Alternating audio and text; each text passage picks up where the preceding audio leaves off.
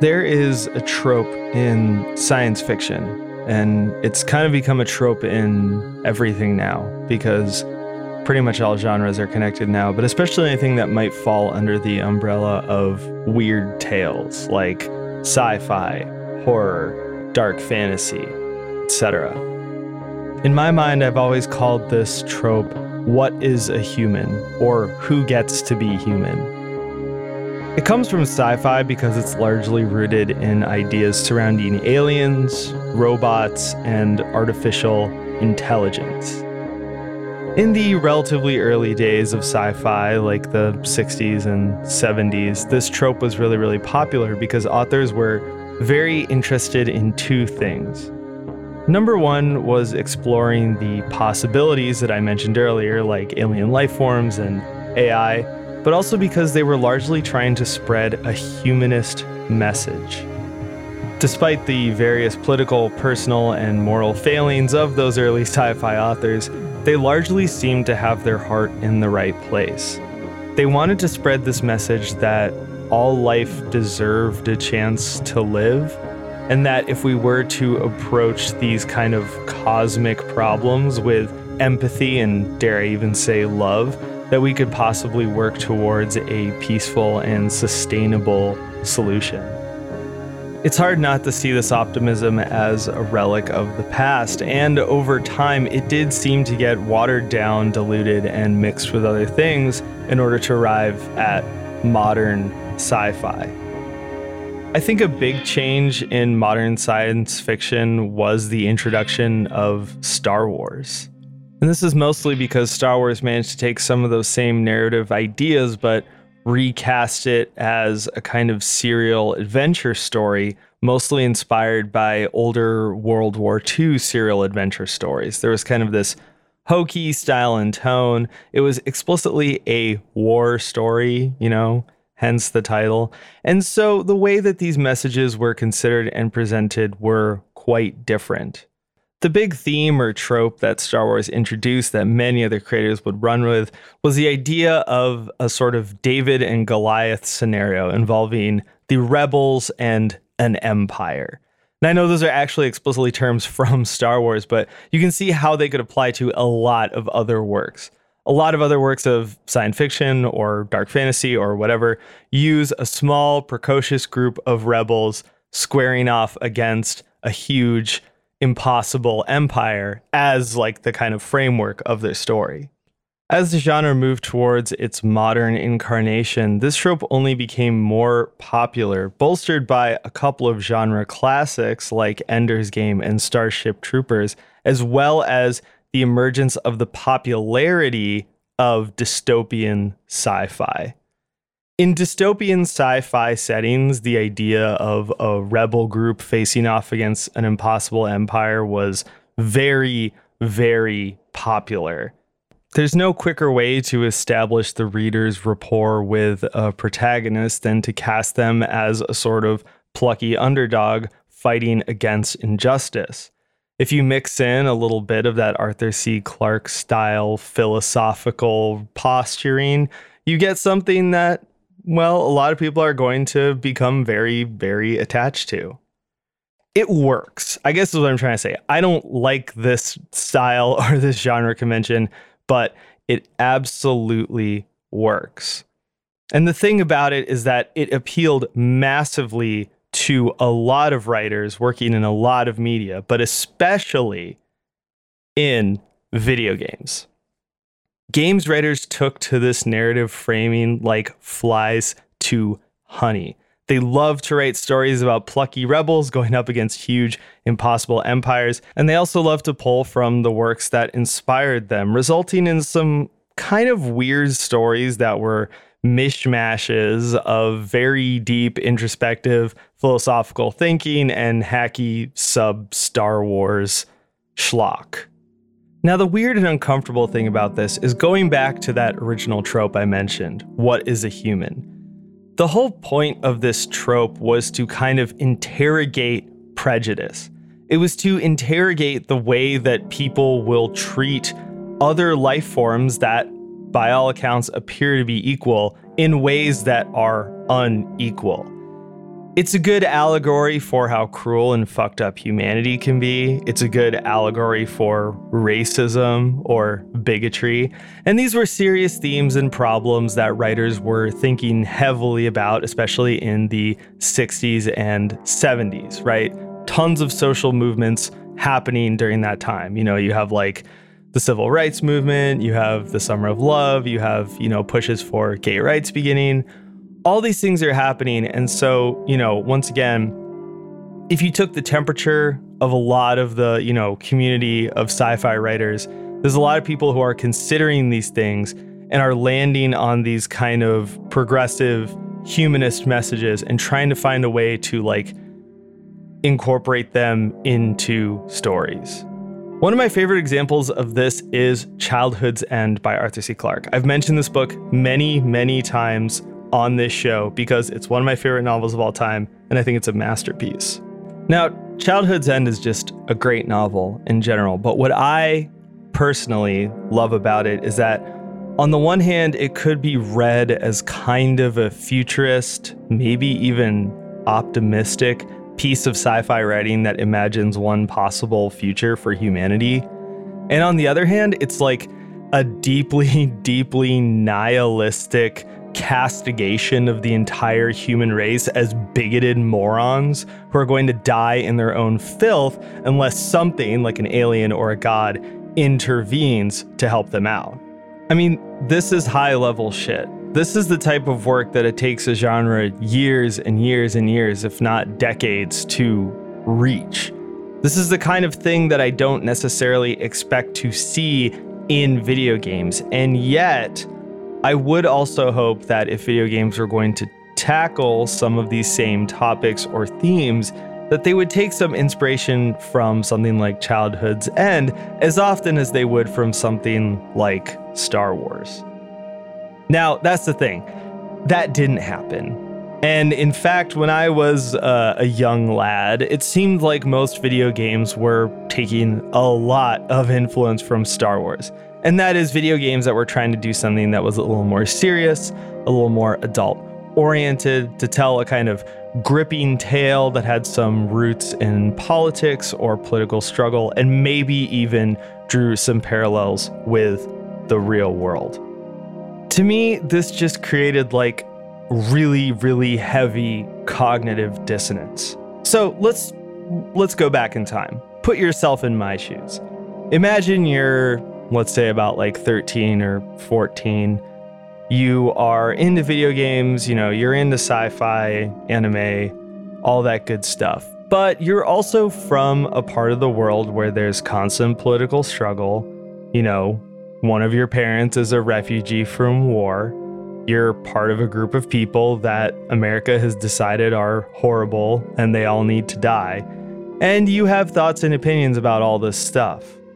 The net result of that, well, there's going to be a lot of net results, but in terms of media consumption, it means that when you look at these kind of sci-fi stories that are set during political struggles, where a little guy fights against an impossible empire, and where there are questions about who or what is considered to be human and treated equally, you're going to read into it, and you're going to have opinions about it, even if the creators never, ever intended for you to have these views or opinions about their work.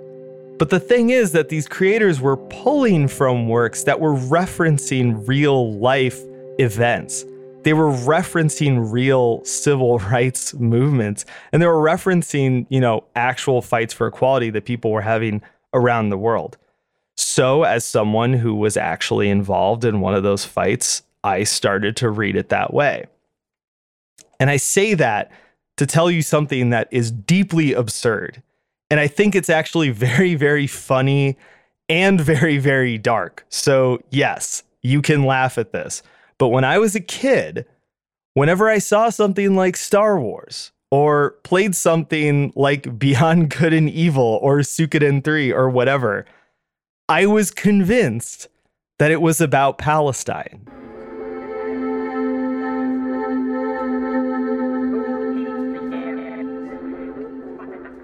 Okay, so We're not quite ready to talk about that yet. Let's talk about this. I'm Lebanese. My family's from Lebanon. Now, that country shares a border with Israel, and Israel has attacked our country many, many times officially, and has more or less been mounting a constant assault on Lebanon, I don't know, since the 80s, at least. This is the thing. When we talk about Israel and Palestine, it's very, very frustrating as an Arab and as someone from the region, because this has been going on, for someone my age, and even people significantly older than me, but for someone my age, I'm 36, this has been going on my entire life. This has been an atrocity and a genocide my entire life. And it's also been generally ignored by the West for my entire life. Now, what's going on in Palestine is truly, truly fucking awful. And it has been, once again, my entire life. And I've been trying to talk to Americans about it since I was a kid. I mean, a really young kid. I've said before on this show that I was politicized at a very young age. And this is the reason why. Despite all the fucked up shit that I've been through in my life and the way that my parents did or didn't raise me, which was also terrible, this actually wasn't their fault. I mean, this is something that happened to me because I'm from this part of the world and I'm Muslim, and 9/11 happened and Americans decided that we're all a bunch of dogs. And so we had to respond in some way. Now, one thing that my parents did try to teach me when I was a kid that I think is bullshit, and I still resent them for a bit to this day, is that we should kind of be educators about these topics, or we should share our knowledge and our experience, with people. Specifically, I'm thinking of white people. So I'm just going to say it. Although there are all sorts of Americans of all sorts of races who don't know jack shit about this conflict, but I'm just going to say white people. Think of it more of a turn of phrase if that bothers you for some reason. But also shut the fuck up if that bothers you, you goddamn snowflake. Anyway, the point is that they taught me that I should be some sort of educator and I should share my knowledge and experience with white people, and that I should try and present myself in a way that would help my situation, and that ultimately this is going to result in a good effect, like a net good on whatever situation I was in. Maybe people would have more respect for me. Maybe people would look at me as a person of value. Maybe they would learn something about my culture or, the place in the world that my family's from, or blah, blah, blah. There's even things that are written explicitly into our religion that tell us that you should be doing this, that you should be doing outreach and teaching people and blah, blah, blah. But by the time I was a teenager and starting to really have my own distinct political thoughts and opinions that were wholly my own and not influenced by my religion or my culture or my parents, whatever, I started to realize that I absolutely fucking hated that. I hated having to explain myself constantly. I hated having to explain to people my culture and my religion. I hated having to be a fucking educator just because I got dealt a certain hand. And that's the thing. I love being Arab. I love being Muslim. I have I'm not I wish I wasn't or something, but it's why does me being that based on chance mean that I suddenly have to be this wise educator for white people? And so I decided that I just wasn't going to do it. And that means that when this topic comes up, when the Palestinian genocide comes up, I personally feel very conflicted. Because on the one hand, I would like to just have private conversations with people that are close to me that I know at least understand my position and who I am and can have a good conversation with me about it, even if we don't agree 100%. And that's the truth, is that there are people close to me where we don't agree 100%. We don't exactly see eye to eye, but we respect each other, we understand each other's position, and we can have a good conversation about it. I would prefer to do that than to try and jump online where I have to be this wise educator and teach people, and then also incur a bunch of hate speech and bullshit because they're bigoted pieces of shit. And that's the thing, is that's something I actually have experienced. When I first started out in journalism, I was very keen to write op-eds about Israel and about, being Muslim in America and all this kind of stuff. And I literally got hate mail and death threats like before this stuff was even normalized. And this is long enough ago that I was getting voicemails and letters in addition to emails. Now it all happens in your DMs, which I guess is a nice piece of technological streamlining that we all enjoy. Anyway, this is all to say that this episode is incredibly difficult for me to make. It's why it's late. It's why it's taken me forever. I mean, I started writing this when all this shit popped off back in October, and now it's almost January 2024. This is really hard for me to do. It's hard because I want to choose my words right, and I want to be accurate, but I also want to be true to myself, and I also don't want to just be like an educator for white people. I want to speak to my own experience, and I want to speak to my own truth without having to be overly stuffy and formal or censor myself or pretend that I'm a professor when I'm not. I'm a fucking idiot. I've said this over and over and over. I'm a musician. I'm an audio engineer. In the context of this podcast, I'm an entertainer. If you're listening, you listen to this for entertainment. But at the same time, and I guess this is maybe me revealing the point of this whole episode quite early, entertainment can have a point. Entertainment can make a cogent and important point to you that changes the way you think or changes your own life or has some positive or impactful effect on you. And I truly believe that. And yet, when it comes to this issue, when it comes to the Palestinian genocide, it feels like we can't make any movement. We can't make any progress. And it doesn't matter what anyone does, nothing changes. And it's the most frustrating, depressing, and nihilistic thing that I've come up against in my own life. And it's something that I've dealt with my entire life. And so for this episode, I wanted to talk about that.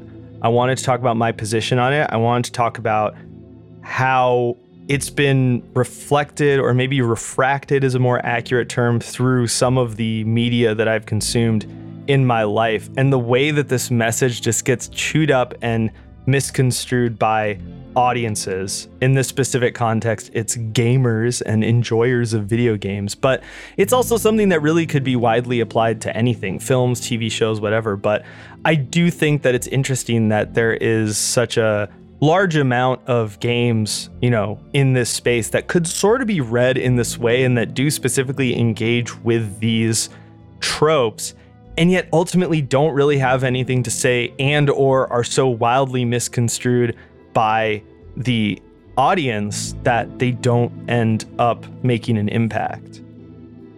And that's the thing, is that I don't think any of the games or stories or books or whatever that I'm talking about today would be like this key that unlocks people's empathy and lets them see a genocide as a genocide, or lets them see that I'm right about this or whatever. I don't see it that way. I just feel like these tropes that exist, that come from sci-fi, it feels to me like over time, if they had had an impact, they would have made people a little more empathetic and a little bit more willing to think about political situations or real world or real life situations in a different light. And yet it truly feels like they haven't. And it feels like it doesn't matter how much media analysis we apply to it or how many video essays people make about it. It's just simply not going to change. And that fucking sucks. But at the same time, it also provides a decent analysis, framework or lens through which to view this conflict and to show how difficult it is to make an impact or change people's minds. In my view, the core tragedy of the entire region of the Middle East is basically a place that's been ravaged by imperialism and colonialism. The way that America and before them other Western powers have treated the Middle East is as a place that they can just go and upend and resource gather whenever they feel like it. There have been so many governments in the Middle East that have been completely dismantled, destroyed, and destabilized by Western powers, once again, mostly America, simply in order to go in and mine whatever resources that country has to offer. The most famous is obviously oil, but there are many others in the region that have started wars.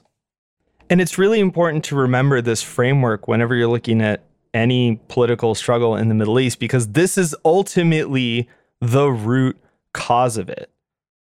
And when it comes to Israel, Israel has basically been the longest running American-backed project in this style in the region. I mean, there's like a clip of Joe Biden going around from, I don't know, the 80s or 90s, where he just says the quiet part out loud. He says something to the effect of, if Israel hadn't been created, America would have needed to create something like it in order to accomplish their quote unquote foreign policy goals in the region. And the truth is that Israel was kind of only the beginning of a very long-running project to completely destabilize the Middle East. Now, once again, there have been many governments in the region, like Iraq and Afghanistan, that have been forcefully destabilized by America so they can, once again, go in and resource gather. But I think, in my opinion, the best example of how America does this kind of shit is Iran. Iran is basically a cautionary tale against Western meddling in the Middle East, and yet it's rarely, if ever, viewed by that as Westerners or Americans. The cliff notes of the situation is this. In the 50s, Iran democratically elected a leader who wanted to move the country towards socialism, and one of his big platforms and promises to his constituency was that he was going to audit the oil fields and move them towards making more money for the country. He wasn't even necessarily planning to nationalize them, which was the big fear, but he did feel that the company that was extracting resources from his country, which was BP, or more accurately, the company that would eventually become BP, aka British Petroleum, needed to pay more to the Iranian government and its people if they were going to squat on their land and extract their very, very valuable resources. The response to this was a Western project to remove him as the president of the country and reinstate the Shah of Iran, who is essentially a monarch. The Shah then ruled for another 25-ish years before the Cultural Revolution that brings us the modern-day hardline Muslim Iranian government happened. And the hilarious thing about this is if you poke around online, you can still find people. Like I found on Wikipedia when I was just like fact-checking this. This is all shit I learned a long time ago. I was like, let me fact-check myself, make sure the timelines are correct and stuff. On Wikipedia, if you look at the entry for the Cultural Revolution in Iran, it says it's really weird because there's like no preceding events. They didn't lose a war. People were experiencing prosperity. Nobody knew what was going on. However, more or less, the UK and America had collaborated to completely overthrow the Iranian government, to go against the stated will of the people as decided in a fair and democratic election in order to install a monarch who then had these really bizarre hardline pro-Western policies and tried to force this kind of like modernization that would make Iran more like the UK or America. And then people justifiably had a really negative reaction to it, and it led to a reactionary Muslim government. This government would then be positioned as a major enemy to the West and a boogeyman that would support the US's foreign policy goals for the next many, many decades. Now, when we look at how that played out, we can see echoes of this in so many other countries, governments, and situations. Like, Saddam was America's guy until he wasn't, and he became the ultimate boogeyman who would pay the price for 9/11. Osama bin Laden is like exactly the same. It's the exact same scenario. This was a guy who was essentially a Cold War mercenary. He did some work for America. He did some work for Russia. He was our guy until he wasn't. Now, a lot of people like to think about 9/11 as this defining point in changing American foreign policy or attitudes towards the Middle East. And in terms of perception and the actual American people, that is true. But in terms of the American government, it didn't really change anything. It maybe slightly changed the course of this whole project, but nothing really changed. America's playbook has always been to go into the Middle East, massively destabilize the government, and then use that as an opportunity to extract resources. An important part of this playbook is, once you're actually in conflict with a country or a region, is to label all of the opposition as terrorists. Now, once again, this isn't something that 9/11 invented or directly led to, but it did reinforce it as like a useful framework with which to sell people on a war or a conflict. Memories of 9/11 will always make Americans support a war against terrorists. So the most efficient way to wield that weapon then is to just label all of your enemies as terrorists. When it comes to Israel, Palestine, and the entire region where my family's from, this has been an incredibly powerful tool. Like, let's break it down for a second. Israel is a fascist apartheid state.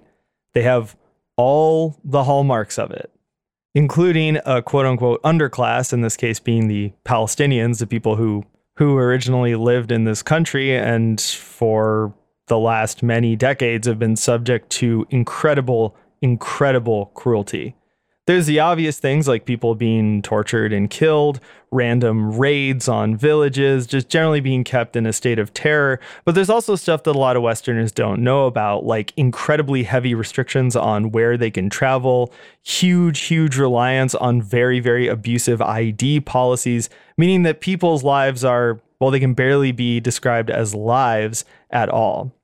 In the last couple decades, the area in which they can live has shrunk so much that people have accurately described the Gaza Strip as an open-air prison, although now it's simply a mass grave.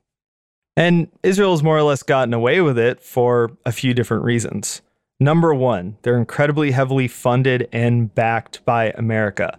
America pumps billions of dollars every year into Israel. Everything about them, from their military to their economy, is propped up by America and American taxpayer dollars, which is why there's now such an outcry from people finding out about this who didn't know about it previously.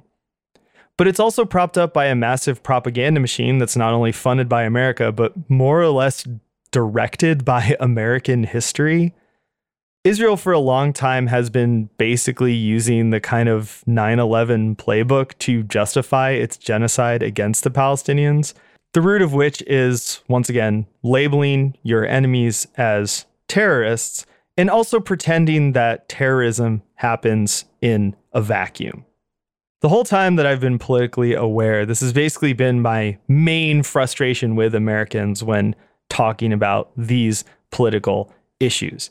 It's so hard to get people to understand that sometimes the things that are being called terrorism aren't actually terrorism. Sometimes the groups that are being referred to as terrorists aren't exactly terrorists. And most importantly, none of this stuff happens in a vacuum.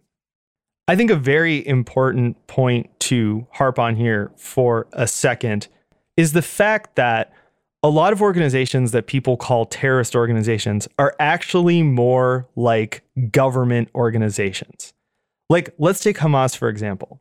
Right? Like, Palestine technically is its own entity, and technically it has its own government. What has the Palestinian government achieved for its country or its people over the last many decades? Yeah, that was the answer. You just heard it. So there's also a paramilitary group or a militia called Hamas that frequently, does attacks on Israel. These could be attacks on the IDF. This could be attacks on civilians. And they've essentially existed as the only quasi-governmental organization advocating for the Palestinian people. In this sense, they are more like the Palestinian government than the quote-unquote official Palestinian government. Now, is Hamas good? No. They're violent. They kill civilians. They do bad stuff. But guess who else does that in much larger proportion and in a much more disturbingly organized and fascistic way? The Israeli government. Equating Hamas with all the Palestinian people is like equating the Israeli government with all the Israeli people. It's fucking absurd. There's tons of Israelis who hate the Israeli government and don't agree with what's going on. It's just as absurd as equating the American government with all of the American people. You listening, chances are you're an American. Do you feel like the American government represents your interests or really does anything for you in order to improve your material conditions or make your life better? Fucking no. Fucking of course not. But still, when we have discussions about politics and policies and interactions between people and conflicts, we understand that there are government organizations and there are people, and that they're two distinctly different types of things. One of the worst things about talking about Middle Eastern politics that directly comes from the American propaganda machine is the way in which they've managed to wrap all of those things together. They really have made it so that people can't untangle government or quasi-governmental organizations from the people who literally just want to live their lives and ultimately don't give a shit about any of this, except for the fact that it's directly leading to them living in poverty and or dying horribly. This gets even more confusing when you get to Lebanon.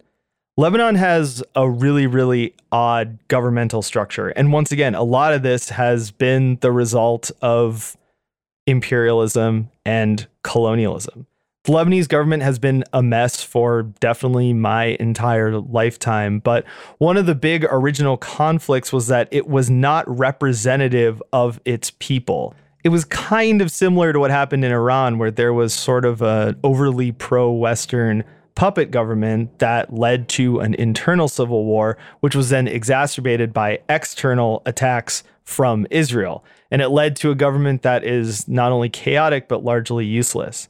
This also led to the rise of the group called Hezbollah, which in the region where my family's from, which is the extreme south, where basically everyone is very poor and very Muslim, that's closer to your local government or even your state government than the actual government of Lebanon.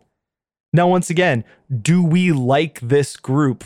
No. I mean, they're like a violent paramilitary group, but when Israel comes knocking, they're the only people that fight back. And they've actually defeated the IDF multiple times. I think my official line in Hezbollah has always been, just don't fuck with them, right? Like, don't fuck with them. Does that mean I'm a fan? No. I'm as much a fan of them as I am a fan of the American government. And I fucking hate the American government. The reality in this situation is that Israel has been brutally oppressive to the Lebanese. They've attacked us multiple times.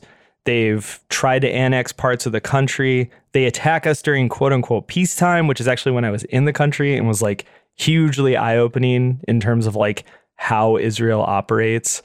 And they've basically just got the whole region cowed either through bullshit treaties or continued unceasing aggression. Even now, Israel is starting to mount like an official attack on Lebanon, and it's largely going ignored by the Western media. They don't want people to see just how brutal Israel is. They are a war-making, violent, fascist, racist apartheid state. Like for me, being there in Lebanon during quote unquote peacetime was so crazy, because when you were down in the south where we were, which is also like the part of the country that Israel has wanted to annex the most, there were still shells. Like there were still constant shelling and explosions going on every night. Your power would cut out. You would go places and see people who were missing limbs or their homes had been destroyed. Even in the capital city of Beirut, which is like this beautiful, beautiful city. It's like the crown jewel of the whole country. I mean, there are huge sections of it that at that time were still just like completely bombed out. Like you'd be in one area and it's like super beautiful, modern metropolis, and you'd turn a corner and it would just be like pure destruction. Like, how is that a country during peacetime?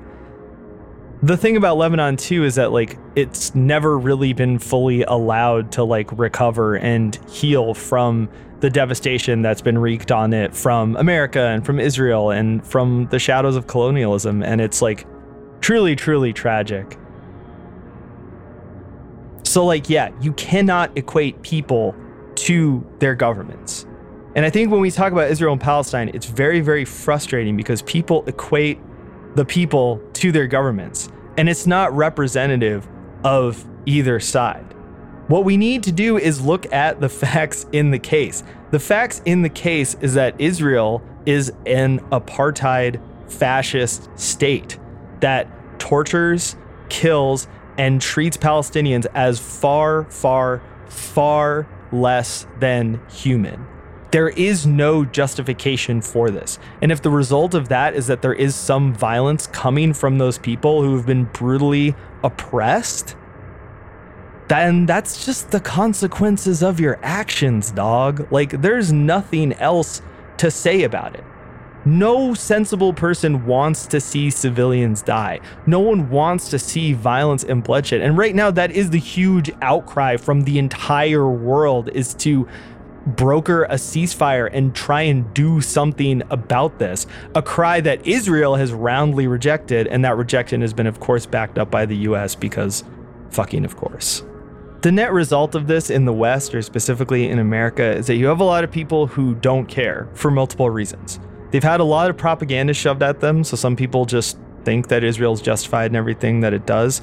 Other people have had different kinds of propaganda shoved at them, the main point being that it's too complicated, so they just never want to talk about or directly interact with what is going on and what has been happening to the Palestinians for years and years and years. The incredibly frustrating rallying cry of the centrist is always, it's too complicated, I don't know what to say about it, but I don't know, I feel like I just laid it out in a way that's like not that complicated. And once again, 9/11 really didn't help. Conditioning Americans to believe that the correct response to a terrorist attack that was a direct response to America's own fucked up political meddling in the Middle East is to then go and start an endless war really just did something terrible to the American psyche and maybe just like completely fucked American politics forever, at least when it comes to like foreign affairs.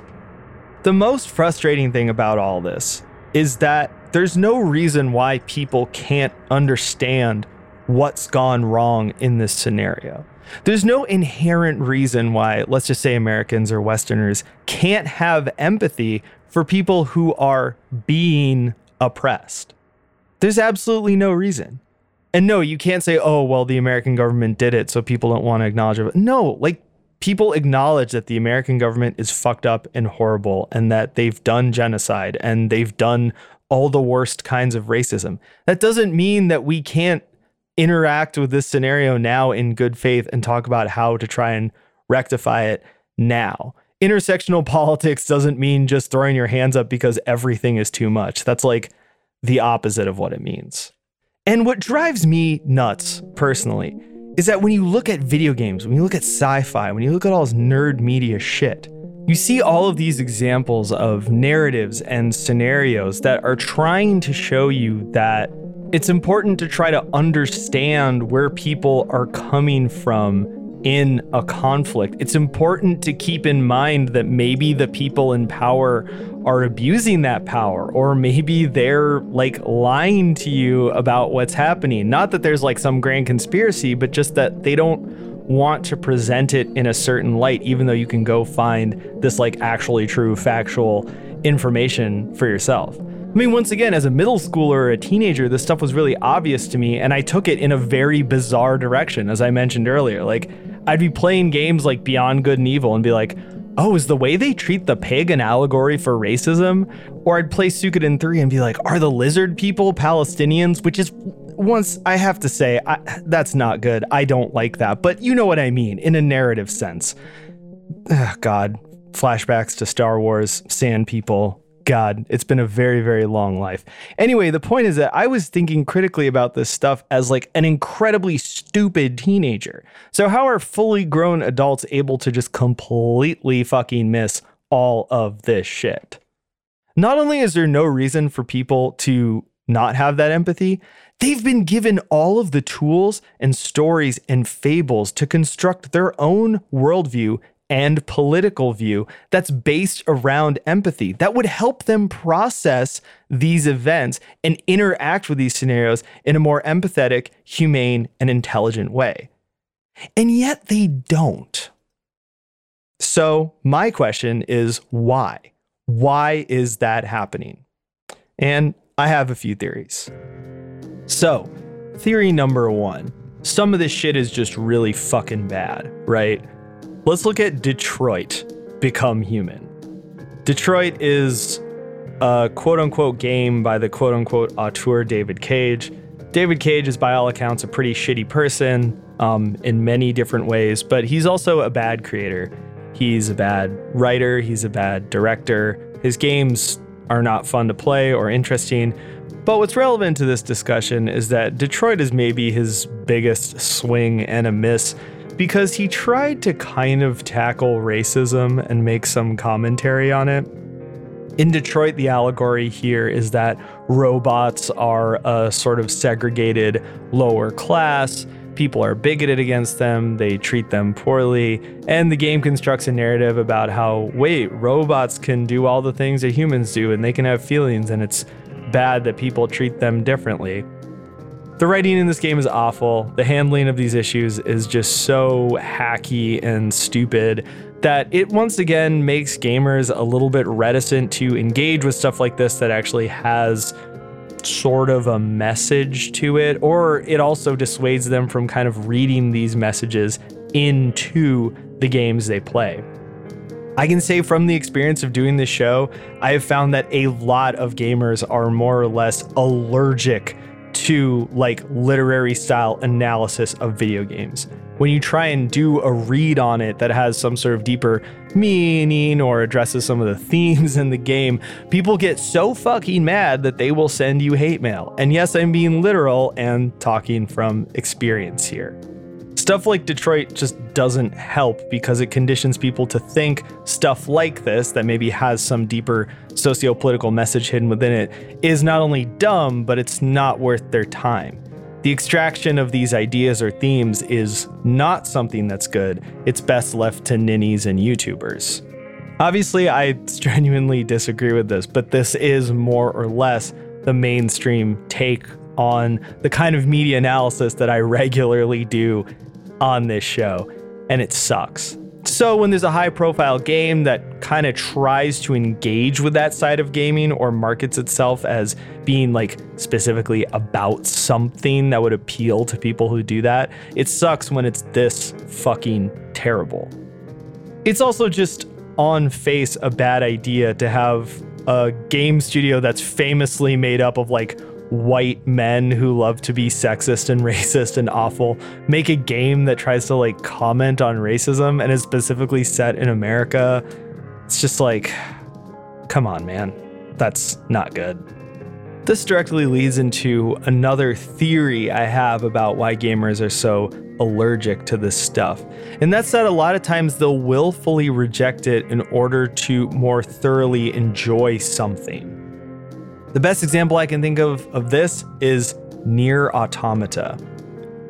Now, I thought of this because I replayed Nier Automata last winter, and Nier Automata is a game that I really love, and I had a lot of fun doing my original Nier episode, and so I thought, hey, maybe I'll do another Nier episode after I replay this one. But replaying it, I was just struck by how little people actually interact with like the themes and the messaging in this game.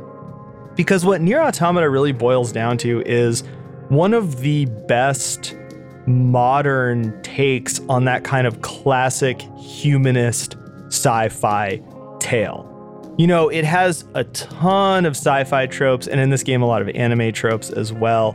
It's very formulaic in some senses, but it ultimately points towards a very humanist message that has something to actually say about the human condition and being human. And yet it feels like people just don't want to interact with that messaging or talk about what the game is about. Now, I think it's distinct in this game and not the game that came before, the original Nier, because they really focus a lot more on those themes and that messaging. You could argue that the original Nier is also sort of a humanist, sci-fi, fantasy sort of tale, but ultimately it's much more about the interpersonal relationships of the characters.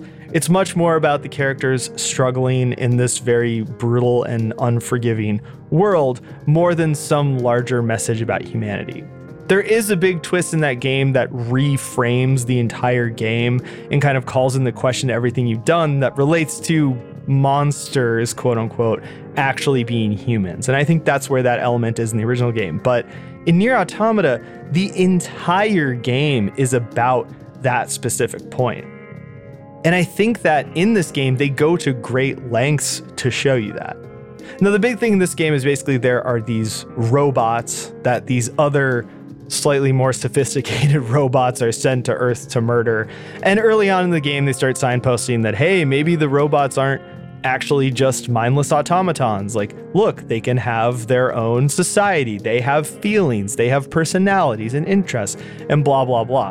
And halfway through the game, they start really laying it on thick with like robots crying for their mothers and all these other like devastating war scenes involving funny little anime robots, which once again, like speaking of cognitive dissonance, holy shit, that's a big one right there.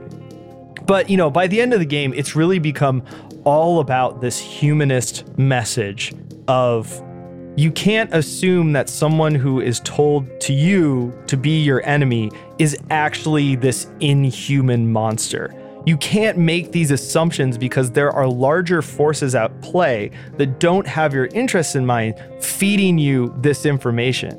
In truth, all living things hold value and deserve life and respect. The reality of this game, though, is that nobody talks about that. They talk about literally anything else from this game. And maybe some of this is the game's fault because the narrative is very clunky and overcomplicated. Like, there's so much extra anime bullshit pumped into this game that I almost can't fault someone for missing the point of the narrative or missing all the messaging. And I think that here the abstraction does take away from that core humanist message. But there's also a lot of like fault placed on the audience here in my eyes. This game has been embraced by some of the most like shitty, gross, toxic gamers known to man who are just looking for more quote unquote sad anime stuff to consume. And so they're willing to just kind of overlook any sort of message this game has and go back to drawing hentai of 2B. Personally, it's just really disappointing and sad to show how little impact the messaging in this game had. This game has a really beautiful, moving narrative. And once again, I feel like it could move the needle for someone or maybe show them something that they need to see. And yet largely it seems like that's not the case. Like, it's impossible to have a conversation about this game without some weird tangential bullshit coming up, like hentai of 2B or how horny Yoko Taro is or like whatever. And as disappointing as it is, it's also not just localized to this particular work of art. I think if we zoom out and look at the entire history of works of art that use this particular trope, that what does it mean to be a human trope, a lot of them are made by frustrating, problematic, or just straight up shitty creators. And that ultimately does dilute the impact of some of the work. From the world of literature, there are a couple of very great illustrations of this. The biggest one being probably Ender's Game. So Ender's Game is a book that a lot of people listening probably read when they were in middle school or high school. It's now viewed as a sci-fi classic, and once again, it hinges on a major twist that leads into a sort of humanist anti-war message. So what's the issue? It's made by a hardcore piece of shit American conservative. I don't even know what to say about Ender's Game because the reality of that is still head-spinning to me to this day. But I guess it also points towards a fundamental truth, which is, number one, maybe art isn't exactly the vessel for social change that we thought it was. And also, some of this stuff might not be saying what you think it's saying. I think another great illustration of that exact point is Starship Troopers. Now, Starship Troopers is probably most well known as a film that is openly a satire of fascism and nationalism. But as heavily debated as the film was for how true that is or effective it is as a piece of satire, the book was even more heavily debated. And to this day, it seems like nobody ever got a concrete answer out of the author Robert Heinlein about like what the book actually means or what its goals are. I remember reading it when I was in high school and thinking that it was kind of a fucked up depiction of normal people sent to war through forced conscription and just how miserable it was. But I guess some people read it as this kind of like fascist pro-military thing. And so, I mean, that's an example of a work that's been sort of transmuted or transmogrified into this kind of anti-fascist work, but maybe wasn't intended that way and really nobody knows. I guess what I'm trying to say is even something that has the potential to have a positive impact or spread a positive message can actually be a much more weird and thorny type of conversation that interacts with how it's perceived by the audience and the author's original intent. I think as an adult, as I've grown up, it is something that I have to contend with, that I used to do these crazy pro-Arab leftist readings of works of fiction that like have nothing to do with that. A lot of this stuff came from Japan and like they don't give a shit about any of this stuff. I mean, Americans don't even give a shit and they're fucking paying for it. So I really don't know what I expected. The point is this: people can miss out on doing a sort of deeper, more meaningful socio-political read of a work of art for a couple different reasons that we've discussed, right? To recap, number one, it might just suck. And number two, it might be a little too weird, abstract, and morally gray to like actually extract some sort of meaning from. And throughout this episode, I've used the term reading in a very specific way because I want to point out that this is just the way that I interpreted it and someone else could have a completely different interpretation. With these works, I guess it can be frustrating or it can be sort of a disappointment if you had one read and you find out that most people have something totally different. But that's also kind of just what art is, right? Like we have to accept and just be okay with some amount of that when we're consuming media and especially then doing like criticism of it or analysis of it. So those are two issues, but there's another even bigger one. And that's when people just simply refuse to accept that a work has real political ramifications because it challenges their own worldview. And if you allowed someone to read it that way, it would make them uncomfortable. If I was doing this as a slideshow, a slide would now pop up that says, "The willful ignorance of the gamer." And the subtitle, as upsetting and cursed as it would be to see, would be The Last of Us 2.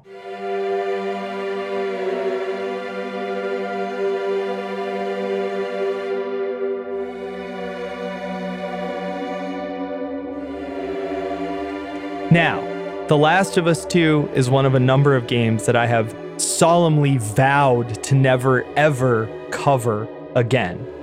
And I am now backtracking on that because that was bullshit. Let me tell you what happened with The Last of Us 2. I played the game. I essentially did an anti-colonialist or anti-racist reading of the game's story and themes.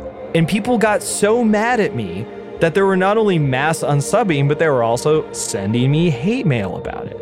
One of my biggest regrets is that I think I did a lot of my most cogent analysis on the Patreon and like forgot to ever make that public. It was in an episode that I did that was like further breaking down the themes of the game.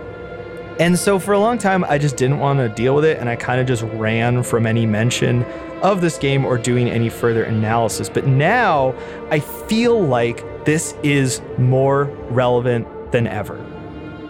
The thing that sucks about talking about The Last of Us 2 is that for a lot of people, it is one of their favorite games ever. It is a high watermark in their eyes for video game storytelling and game design and tech. And so when you have any criticism of it, a bunch of crazy gamers come after you. The other problem here is that there are other crazy gamers who immediately jumped onto this game and started criticizing it because they're bigots. So it feels like you're put in a weird position where if you love the game, you can't criticize it at all. Or if you have any criticisms of it, you're going to be called a bigot or a transphobe or whatever, because there are these weird unhinged people who are actual bigots and are using this game as an excuse to air out their bigotry. This is not unlike talking about Israel, because it's the exact same scenario. Israel does wrong, but if you criticize them, there's always going to be a subset of people who say, hey, that's anti-Semitic. You must hate Jewish people because you hate Israel. This in and of itself is such a fucked up statement because, as I said earlier, it's just a fool's errand to equate any one person or group of people with a government that doesn't even represent them. And it's also just people telling on themselves for how reductive their worldview is. But the other problem is that there are real anti-Semitic people, a lot of them, who just hate Jews for no actual reason. They're just bigots and shitty people and, fuck them. But when you get into these criticisms, there are people who are going to try and lump you into that. So I'm now going to try to cogently explain my reading of The Last of Us 2 while also attempting to not be lumped in as an anti-Semitic person or a transphobe, because I'm neither, and I reject the premise that just because I think this game has shitty Western-focused colonialist politics that, I have to love it. That is so fucked. So the first thing we have to talk about with The Last of Us 2, and I guess this is kind of the premise that you have to accept, is that it is influenced by real-world politics and things that have actually happened during wars and genocides in the real world. Now, to me, this was obvious just from playing the game, because especially as you get towards the end and you see more bits and pieces of the world, you see things that actually happen in the real world that you generally don't see in video games. You see ethnic cleansings, you see slave traders, you see people tortured and sold, and all this crazy stuff that to me, it reminded of things that happened in Bosnia, Serbia, Palestine, Rwanda, all of these different places in the world that experience political upheaval and violent conflict. These things are well known because they've been shown to us in news media, they've been shown to us in various films and documentary films about these subjects. So when I'm looking at them, I'm like, okay, the people who made this game have seen all the same stuff as I have, and now they're taking bits and pieces of it to flesh out the world that they've made. Now, after the game came out, there was an interview, at least one, if not more, interviews with the director, Neil Druckmann, where he talks about how the game was influenced by real world politics and how he was actually pulling from the real world when writing the game and designing its world. So this was confirmation of what I already had assumed just from playing the game.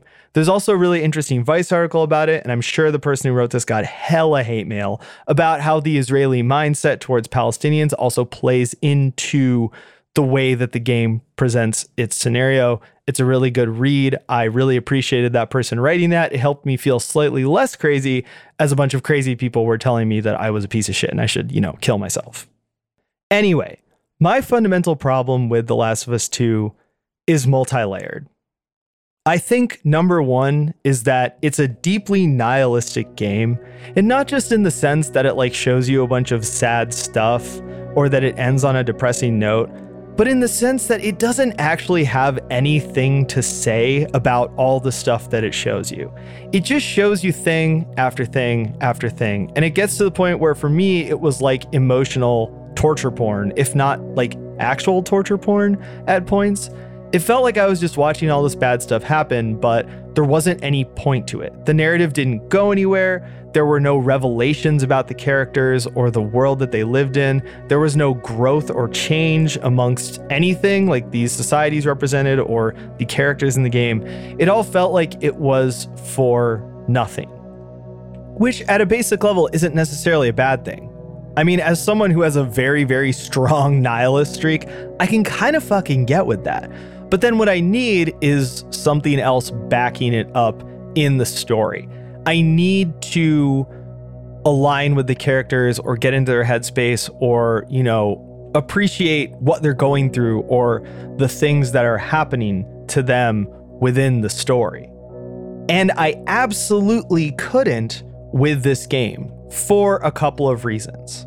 So first, to go back to the original premise, I couldn't ignore the real world stuff that was in this game. I couldn't ignore the use of actions and events from real world political struggles, and especially because of how gruesome they are and how explicitly they are presented within the game. Like, I can't just ignore that. So then I started to think about, well, what are these characters? Who are they? And what are they aligned with? And that's when the whole framing of the story and its world just completely fell apart for me. So here's how I see it. We start with Ellie. She's the first character we play as. We are the most familiar with her because we have seen her journey prior. We've played as her before. And she starts in kind of a weird version of small town America. All in all, as an American, it seems pretty familiar. Now, halfway through the game, we're introduced to Abby. Abby is the opposite in basically every way she could be. She's incredibly unfamiliar. The society she lives in is kind of a fascist military society. She seems to be a willing cog in that machine. Her whole story is like really, really stark and brutalist. Like, we're meant to feel like we are a soldier in this kind of like endless war machine. It is in a lot of ways very like Starship Troopers, whether they intended it to be or not. Where things get weird is when Abby's quote unquote character development starts to happen. And that's all done through a little kid who's from a third faction that exists within this world, which they call the Scars. Now, the Scars are where all of this gets completely fucked up. Now, for starters, the Scars isn't even what they're actually called. That's an in-world slur that all the characters use exclusively to refer to this group. They call them a slur. They refer to them as a cult. And all we find out about them is that they're weird. They're the other. This game does everything it can to otherize this group of people. Now, the one character that we actually get to know from the society, or I guess technically two, are this little kid and their sister who escape from that society and meet up with Abby. Very quickly, Abby kind of becomes a protector figure and starts helping them make their way through the world. Now, this is supposed to be character development. However, there's a few massive problems here. Number one, we don't learn anything substantial about this character or their society.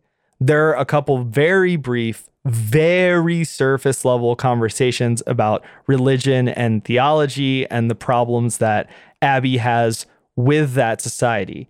And within those conversations, we learn that this character actually left that society because they're trans. They were basically persecuted and cast out for being queer. This is basically the last bit that we find out about these people. I mean, we've been fighting them and we continue to fight and murder tons of them, but we don't actually learn anything else about them or their society.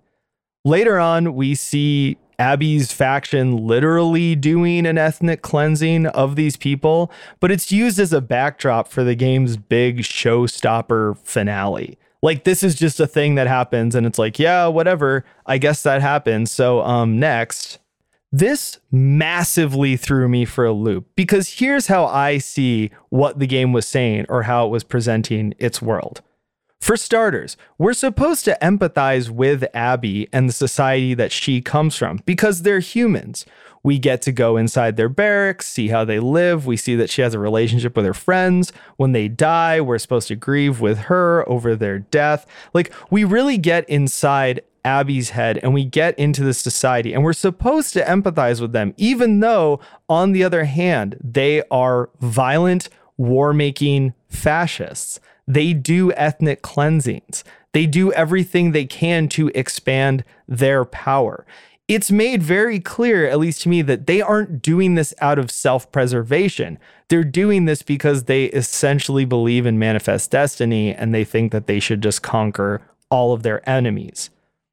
That's violent fascism. That's violent military fascism. So we're supposed to align with them.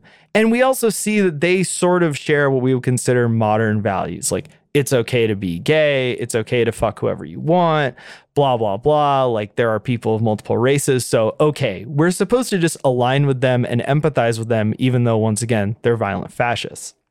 However, when we look at the scars, we're not even supposed to see them as human. We don't learn anything about them. We don't see inside their society. We don't learn anything about who they are and what they believe. We're supposed to just take for granted that it's okay for them to fight and die, either at our hand or as we stand aside and do nothing, because they don't deserve it. They don't share our modern and or Western values, and therefore they're not deserving of empathy or consideration. All we need to know that at least one of them is bigoted, and so the whole society should be wiped out. This is such a massive fucking problem when we talk about the Middle East, because a lot of these countries are predominantly Muslim. And so people say, oh, Muslims are bigots. They hate gay people. When this whole October 7th shit popped off and people were trying to defend Palestine or just say Palestine should be free, the amount of people saying you wouldn't last a minute in Gaza, they'd kill you because you're gay, was like absolutely fucking insane. And that is more or less the position that this game takes on the scars. Like, we're just supposed to believe that there's this faction of people who live in this insane, brutal, violent, post-apocalyptic hell world, and they just like deserve to die because they don't share the exact same values that we, the player, do. Like, it's so toxic. It's such a shitty framing, and it's something that isn't just like bad in this abstract vacuum. It's bad because people actually think this way about Palestinians, about Muslims, about Arabs. My whole reaction to The Last of Us 2, I see now in hindsight, was completely visceral, because my whole life, I've basically been told that Arabs are dogs, Muslims are dogs, we're not human, we deserve to die, we deserve to be caught in an endless war, and that we don't deserve to be considered humans. And then here's a shitty fucking video game that isn't even like fun to play, telling me the exact same shit, or at the very least, it is rooted in the exact same framing and worldview that creates people who believe that. The Last of Us 2 is some toxic fucking bullshit because it purports to be a tale about empathy and about how people need to have empathy for both sides of a conflict, quote unquote. And yet it just excludes people who are different from the writer or the narrator or the like main character. Those people don't deserve it. To me, it made the whole game just ring hollow. It felt like performative, white, liberal bullshit. And I think that it makes you rethink a lot of other things in the game that are not inherently political. Like, why can't you spare someone in a firefight? Why is it that they always have to die? Why is violence the only choice? What is the actual message I'm supposed to take away from Ellie being this like revenge-obsessed psycho?